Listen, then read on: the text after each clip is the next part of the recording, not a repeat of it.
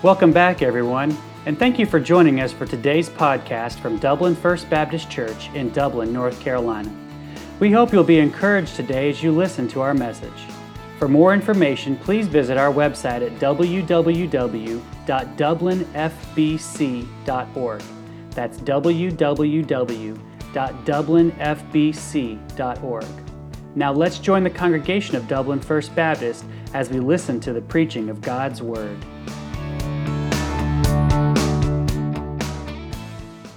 Psalm 90, and if you get there, you may notice, if your Bible has it, that above this Psalm's chapter number and superscript, this Psalm here begins book 4 of the Psalms. So for 89 Psalms, for 3 books that it's subdivided into, the overwhelming majority of them have taught us how to move from fear to faith, and the bridge that carries us to faith is you and I focusing on the facts, who God is, what God has done, what God has promised to do. And Psalm 90 is all about who God is. It is a hymn about Him. And, that might be the most important of those 3 facts that we're to focus on, because what God has done and what God has promised to do, well, it flows from who He is. It's always consistent with and dependably derived from His character. This psalm's also unusual in that it is the oldest song in God's hymnal here. I know some of you are like me, you like the old hymns. Well, this is the oldest one we've got in the Bible because it was written by who? Moses, right? So centuries before David, who wrote many psalms, and the other ones were written by people from his lifetime or later. Centuries before that, God inspired Moses to pen the words of the lyrics of this song. He wrote a couple. There's one in Exodus, one in Deuteronomy, and then we've got Psalm 90 here. So let's read it, and we'll study it verse by verse. It says, Lord, thou hast been our dwelling place in all generations, before the mountains were brought forth, or ever thou had formed the earth and the world, even from everlasting to everlasting, thou art God. Thou turnest man to destruction, and sayest, Return, ye children of men. For 1,000 years in thy sight are but as yesterday, and when it is past, and as a watch in the night. Thou carriest them away as with a flood. They are as asleep. In the morning they are like grass which groweth up. In the morning it flourisheth and groweth up, and in the evening it is cut down and withereth. For we are consumed by thine anger, and by thy wrath are we troubled. Thou hast set our iniquities before thee. Our secret sins are in the light of thy countenance. For all our days are passed away in thy wrath. We spend our years as a tale that is told. The days of our years are 80 years and 10. And if by reason of strength they be 80 years, yet is their strength labor and sorrow. For it is soon cut off, and we fly away. Who knoweth the power of thine anger? Even according to thy fear, so is thy wrath. So teach us to number our days, that we may apply our hearts unto wisdom. Return, O Lord, how long? And let it repent thee concerning thy servants. O satisfy us early with thy mercy, that we may rejoice and be glad all our days. Make us glad according to the days wherein thou hast afflicted us, and the years wherein we have seen evil. Let thy work appear unto thy servants, and thy glory unto their children. And let the beauty of the Lord our God be upon us, and establish thou the work of our hands upon us. Yea, the work of our hands, establish thou it. Let's pray. Father, as we come to this song that you had Moses write for us, Lord, I pray that the truth that you provide to us in it, God, I pray that the Holy Spirit would help us understand it. Most of all, would help us respond to it. If there's any changes that we need to make, whether that's in how we think or what we say, what we do, God, I pray that we'd have hearts that are yielded to your Holy Spirit. We ask these things in Jesus' name, amen. All right, so it's a psalm about him about him. It tells us about who God is. In the first 4 verses, really the focus is on the eternality of God. Verse 1 begins getting our focus on who God is by reminding us of that, the eternality of God. It says, Lord, you have been our dwelling place in all generations. Now, there's a couple of important things in that first phrase for us to learn that might not be readily recognizable if we just quickly read through that verse. The very first word, Lord, in the King James Version and maybe in many other modern translations, it might be in all capitals. And typically when we find that in the Old Testament, that means it is the name for God in Hebrew, Yahweh. That's not the case here. Most Bibles will capitalize the first word of every psalm. If you start looking through all your psalms, the first word is often capitalized. So it's actually the Hebrew word Adonai, which means sovereign Lord. It's important. When God chooses to use a specific name for himself in Scripture, we should pay attention. There's a reason. There's intent there. Adonai means sovereign Lord. So much like on Sunday what we learned about, the New Testament Greek word for that church's prayer in Acts 4 when they said the Greek word was despotes, still means the same thing, sovereign Lord. It implies a total, absolute dominion. That is who they're praying to here. That's who this song is written to. He's got complete control over everything. So we're told in the very first word of this psalm who God is. And He's our dwelling place. He's our home, where we reside, where we stay forever. Now, we live in homes because they offer us protection and comfort and security. But is there any better protection, comfort, or security than in Him? Than in this one, the sovereign one with total, absolute dominion at all times, who's in complete control of everything. Most of us are blessed with the homes that we live in. That wasn't the case for the original audience who Moses was writing to here. From the context and the content of this psalm, we can conclude that Moses was writing this to Israel during their wilderness wanderings, those 40 years. And there they lived in tents. And they had been brought right up to the precipice of the promised land. But you remember what happened. What should have been a very short trip from Egypt to Mount Sinai into the promised land, it became a 40-year detour because fear took over and they balked and they failed to believe God's promise. They saw giants in the land. And because of their faithlessness, God punished that generation by making them wander in the wilderness for 40 years. They're homeless when it comes to having a permanent dwelling. But were they really? No, that's what Moses is trying to tell them here. And God reminds them in verse 1 that the sovereign Lord has been, He is right now, and He always will be their dwelling place. And then verse 2 reminds us that this was the case before they were even called out of Egypt. Before they were even made a nation, when God came to Abraham and He called him out of Ur, that was the case. And in fact, this was the case, verse 2 says, before the mountains were formed, or even the earth. From everlasting to everlasting, they have had a home because their home was the eternal God.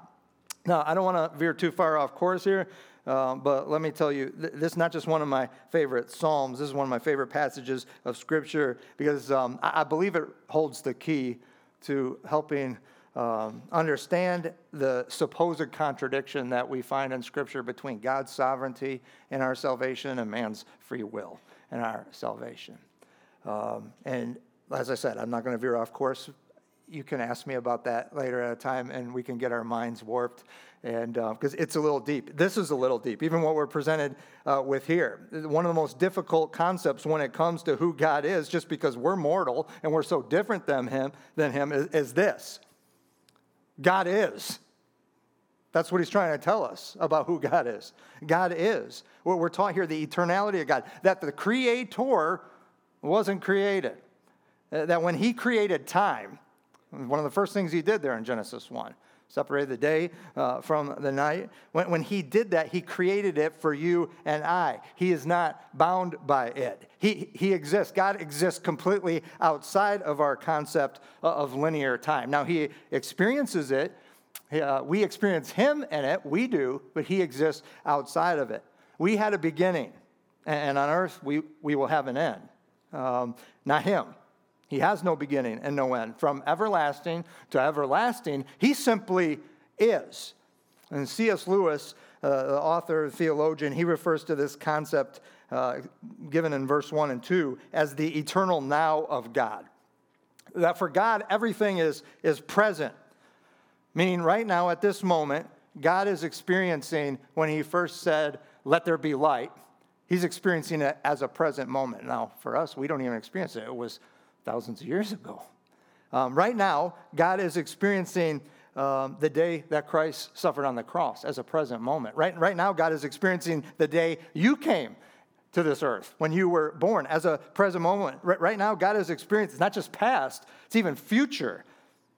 Right now, God is experiencing you and me and all of the redeemed in the new heavens and the new earth as a present moment and experience. Now, that's kind of mind-blowing and mind-warping because why? We live in linear time that he created for us, but he's not bound by it. He has no beginning. He has no end. For him, all of that is a present experience and all at the same time. You and I, we're bound by time. We live in its constraints. We have a past. We have a present. We have a future. God just has and is. And I'm thankful that he created time for us. And we're told here to recognize this character quality of God because it ought to encourage us that he is great. He is big. And that no matter what comes our way, no matter our circumstances, if we have a relationship with him through faith in Jesus Christ, he always has been, he is right now, and he always will be our dwelling place. Eternally secure home, well protected, comfortable dwelling place. Now what about us? Verse 3. No, we live within time. And verse 3 tells us what happened ever since Adam and Eve doubted God and fell within the constraints of time. Verse 3 says, "Thou turnest man to destruction, or the dust, saying, Return, ye children of men." Because of sin, death entered, and an end to human life came into being. Remember, that wasn't God's original intent at creation. That was his warning to Adam. He said, "In the day that you eat of it, you will surely die." Up to that point, that wasn't in God's plan for him. So verse 3 is a reminder for us of the drastic level of difference between us and God. Verse 3 emphasizes who God is by emphasizing or reminding us of who we are. We're mortal. When God pronounced the curse on man for our sin back in Genesis 3:19, he reminded us, "For dust thou art, and to dust you shall return." And verse 3 says, "Return, ye children of men." That's not a call to repentance or a call to return to the Lord. It's actually the command of God. God is speaking there. It's a command of God for man to now be mortal as a result of their sin. The same mouth who spoke creation into existence is now here in verse 3 commanding an end to man's physical existence. And the eternality of God is taught once more in verse 4. Might sound a familiar passage because it's quoted by Peter in the New Testament. "For 1,000 years and thy sight are but as yesterday when it is past. And it's as a watch in the night." So Moses poetically repeats and I guess reinforces the concept that God taught us in the preceding verses. God exists outside of time to such a degree that 1,000 years, to us a very long time, to him, it's like a single day. And even it goes further. He's like, honestly, it's like a guard watch in the nighttime. It's like a shift, a guard shift. It's not even a day. No, he's eternal. He exists in the eternal now. And while that might be difficult for us to comprehend, it should be awe-inspiring. It should create in us a positive fear, reverence for God. For the person that's got a relationship with him through faith in Christ, this should be a source of great comfort because he is our eternally secure home. And then verses 5 through 12 talk about the stability of God. His eternality provides us with stability. God uses Moses here to give us a few illustrations that were common in the Psalms, common throughout Scripture. There are also things that are common to our existence within time to teach us another fact about who God is, his stability. And again, there's an emphasis on the dramatic difference between who we are and who God is in verses 5 to 6. It says, "Thou carriest them away as with a flood. They are as asleep. In the morning they are like grass which groweth up. In the morning it flourisheth and groweth up. In the evening it's cut down and withereth." And so some people believe that the them and the they in verse 5 is referring to man and children of men in verse 3. That's possible. Some others believe that it's talking about time, because he had just talked about that in verse 4, and the them and the they are talking about years. Either way, the same message is given. Our time is limited. And then because we live in time, so are we. We have a beginning, and we have an end. And so both our time here and we ourselves, we're not stable. We're carried away as rapidly as when a flash flood comes through and wipes stuff out. Or like fragile grass. That's the other object lesson here. Grass that sprouts up overnight, but because of the afternoon heat, it dies, it's cut down, it's withered. So do you see the disparity here? I mean, it's intentional. God is eternal. He's not bound by time. Our physical existence is temporal. We're constrained by time. He's like the stable mountains of verse 2. But we're like a flash flood or fragile foliage. We're here for a moment. And Moses saw, and Moses led a people during these wilderness wanderings where this was a constant reminder to Moses. Not one of them, other than Joshua and Caleb, would enter the promised land. The whole generation would be cut down in the wilderness. We're showing God's stability and our instability. One bad choice, 10 were bad and 2 were good. 10 bad choices, but in one moment it led to 40 years of wandering and a generation that was never able to enter in. A whole generation that were cut down because of their instability in faith. A whole generation that, as verse 7 says, they were consumed by God's anger and they were troubled by his wrath. Why did they receive that from God's hand? Is God unjust? Was he unfair? Well, verses 8 and 9 tell us why. It's because of sin. There was no hiding it. He knows our iniquities. Sins that we might think are private or that are secret or hidden, they're actually in the light of his countenance, it says there. He's so aware of them, it's as though they were right before his face. And as a result, we're justly under his wrath. We spend our years as a tale that has been told. You might see that's in italics in the King James. Literally in the Hebrew, it means our life is like a groan. We might think, wow, I'm 48. But really, my life is like a groan, like a brief, painful exhale. That's what we learn in the New Testament too. Our life is like a vapor. That's life for those who live in sin and without faith. But God's stability, it's connected to his eternality. And so our instability is connected to our mortality. Verse 10 gives us a general average for human existence. I mean, I think Moses lived to be 120 and Aaron a couple years longer. But this is the general average for even those people he was writing to back then. We might be blessed with 70 years. 80 would be above average if you've got more than that. Some of you are really blessed by God. But even if we live that long or longer yet, the point of that verse at the end is those lengthened years they're only labor and sorrow without a relationship with the one who is our dwelling place. Even for us who are, sometimes they are. I was complaining about having to wear my wife's readers over my glasses last night when I was trying to get a sliver out of her foot. Mr. Horace said it's rough getting old. So it's even labor and sorrow sometimes for us who do have a relationship with God. I read verse 10 and I hear echoes in the book of Ecclesiastes. Have you ever read the book of Ecclesiastes? Please read through the whole thing, because if you don't, it's just really depressing. It gets better at the end. Verses 11 to 12, they encourage us to apply the facts about who God is and who we are that have been presented in these first 10 verses. We're supposed to apply these facts with these instructions. First of all, verse 11, the message there is take to heart the intensity of God's wrath against sin and fear him. I don't know that this occurs to the majority of people in our world, even in the majority of Christians. Sin and how God sees it and how God must justly respond to it because of his holiness, that is not taken to heart. Sin is laughed at and it's mocked. It's not taken seriously anymore, even in the church. There's too many preachers that want to refer to sin, even if it's mentioned from the pulpit, but they want to refer to it as mistakes or are being broken, and instead of calling it what Scripture calls it, it's rebellion. It's rebellion against God.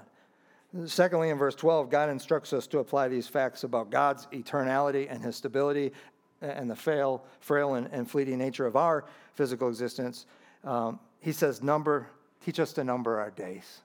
God, teach us to number our days so that we may apply our hearts to wisdom. That's good medicine for the condition that he's presented here. We need to quit being distracted and being amused and being entertained. We need to quit that for a moment and really recognize what God has presented here about who he is and who we are. That we are only given so long to come into a relationship with him, to live in that relationship with him while we're here on earth. Notice God doesn't say, teach us to apply our heads to wisdom, teach us to apply our hearts. This has to be more than a cerebral knowledge. There should be a meaningful life transformation. Teach us to apply our hearts. Change the way I live. Change my heart.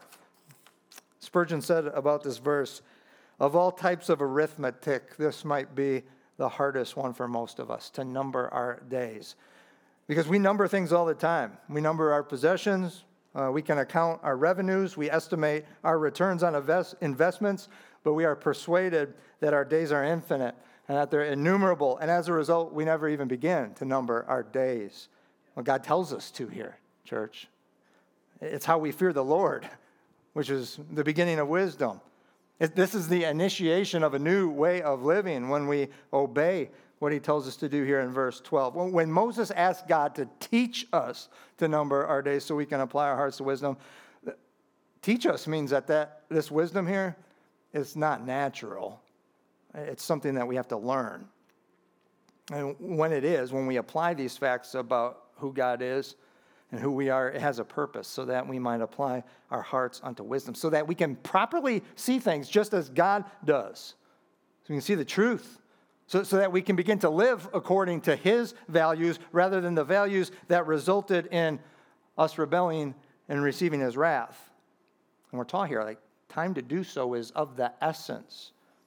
And finally, in verses 13 and 17, we're taught about the reliability of God. That's who he is. He's reliable. And his reliability is in his mercy. Back in verse 3, God spoke to humanity in judgment. He commanded us to return to destruction or return to dust for our sin. But now in this prayer song, in verse 13, Moses asked God to return.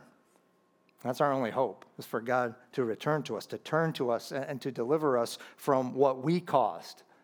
And he did, didn't he? Didn't God turn to us in Jesus Christ? Moses asked God here, how long? And, that's a very common question in the Psalms. I think David must have borrowed this from Moses. It doesn't do God any dishonor when we cry out to him for deliverance and we say, how long? Spurgeon also said this, our fault is not too great a boldness with God when we're pleading for deliverance. If anything, it's too much apathy for him to actually do so. There's too many people's problem with the gospel. The gospel is bold. Yes, we come humbly to Christ, expressing our total dependence on him and him alone for our salvation. But that's a very bold thing to do, isn't it? You're saying, I'm totally at your mercy, God. That's the only thing that's reliable. I need it. Instead, too many people attempt salvation with self-correction, getting things right on their own, trying to have what good I've done outweigh whatever bad I've done. Well, that's a different kind of bold, not a good kind. There's not a shred of humility there. It's also a complete impossibility as a means of salvation according to Scripture. We will only be satisfied, we will only be saved by what verse 14 presents. It says, satisfy us early with thy mercy, that we may rejoice and be glad all of our days. So God's mercy, and you might have a different word like steadfast love, faithful love. The Hebrew word is chesed. Again, God's covenant love to us, especially for you and I, in Jesus Christ. There is no reliable source of salvation or satisfaction in anyone else or anywhere else. In Christ alone. Only in Christ is there an eternity of rejoicing and gladness. That's what he says there. Show us your covenant love to us early so that we can rejoice and be glad all our days. We must find salvation and satisfaction in Jesus Christ. And we're told to seek it early here. So meaning the earlier in our brief existence on this earth, the better, but also literally early in the morning, even for us who have been saved. I think too often we come to him for salvation. We might do it early, but then for our sustainment, we go elsewhere. And satisfaction, we go elsewhere. No, we need to do that as well. F.B. Meyer, he was late 1800s, early 1900s, contemporary of D.L. Moody, Baptist pastor from England. He said, God's covenant love to us in Jesus Christ, the only thing that saves, the only thing that satisfies, it should be sought early. There's no hour like that of the first thing in the morning for fellowship with God. You wait longer, and you will find more and more distractions telling you satisfaction's here or it's there. Go to him in his mercy right away and find the filling of that hour overflowing to the rest of your day. In verse 15, Moses asked for the joy from salvation and satisfaction and God's covenant love. He says, can you give it to us proportionate to the affliction and evil that we've experienced? So 40 years, well, and you could probably tack on all the suffering they had in Egypt. He's saying, God, can we have that much? And you know what is so awesome? In Jesus Christ, God promised us in the New Testament a joy that far outruns that. I think Moses asked for too little there. That's what we have in Christ. Isn't that what the New Testament says? We have a God who does exceedingly, abundantly, beyond all that we could ask for or even conceive in our minds. That's his promise to us in 2 Corinthians 4:17. It says, for our light affliction, which is but for a moment, as it works in us a far more exceeding and eternal weight and glory. Our light, our affliction, it's light. It's for a moment. What about God's glory to us in Jesus Christ? No, it's exceeding, and it's eternal, and it's a weight. There's as many contrasts in that one little verse there as there is here in all of Psalm 90. Essentially here in verses 16 and 17, Moses asks for God to work with his people and through his people. It says, let thy work appear unto thy servant, and thy glory unto their children. And let the beauty of the Lord our God be upon us. Establish thou the work of our hands upon us, yea, the work of our hands establish thou it. I love that he closes with these two verses, because you could read Psalm 90 and feel about this big. And that's not necessarily wrong. I think that's God's intent. Because he wants you to understand how big he is. But he closes with this, and it's amazing and it's ennobling what God teaches us here. Because God in his grace has chosen to work with and work through those who trust him. Human beings, you and me, those who've trusted in Christ as a Savior, God has chosen to work through us. And that's what Moses is saying here. He's saying, God, establish the work that we're trying to do here. It's 2 Corinthians 4:7. God's word says there, but we have this treasure in jars of clay. That's who we are. Isn't that kind of crazy thing to put treasure in a jar of clay? Seems a little unfitting. That's what God's done. When he gives us his work to do, and when he works through us, this mortal, brief existence man who he's redeemed.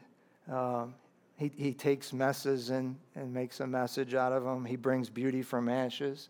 His beauty, that's what it said there in verse 17. Let the beauty of the Lord be upon us. Hopefully it's on us, and hopefully it can be seen in us. That's his design, his desire, and that's what Moses' desire is and what he's praying for here. God answered that prayer for Moses. He would come down from that mountain, and his face would be so lit up from being in the presence of God, it would be reflecting God's light. And some of the people were a little unnerved by it. Can you cover that up a little bit? And that's what Moses asked for, not just for himself, for all those. God work with us. God work through us. And there our purpose is restored. Or as verse 17 says, established. We're no longer living pointlessly like those who haven't put their faith and trust in Christ for the things of this world. We're no longer living to glorify self. We're living to glorify him and to lead others to do so. And that's what God's word tells us is the whole reason behind his grace and covenant love to us in Jesus Christ. I was talking with one of our young college students a little while ago, and they were like, I just don't know why why he saved me. And that's a good question. I think we all ask that because we're totally undeserving. But he tells us why in 2 Corinthians 5:15. He says, and he died for all, that those who live should no longer live for themselves, but for him who died for them and was raised again. That's why, a restored purpose, living for his glory. You see, when we focus on the fast, especially this first one, who God is, and we focus on his eternality and his stability and his reliability, when we do that, we have stepped out on that bridge from fear to faith. And it's our faith and his grace to us in Jesus Christ that's the path to eternal life, and that's the path to joy and gladness all of our days, and it's our path to a life that has true purpose restored. So as Tommy and the praise team come up, we'll sing a couple more songs. But as we do that, will you worship him for who he is tonight? That he's eternal, that he's stable, that he's reliable. And then more importantly, will you worship him when we leave here and tomorrow and the next day by day, moment by moment, by putting your faith and trust in him? That's the worship, that's a song that doesn't ever end. Let's all stand.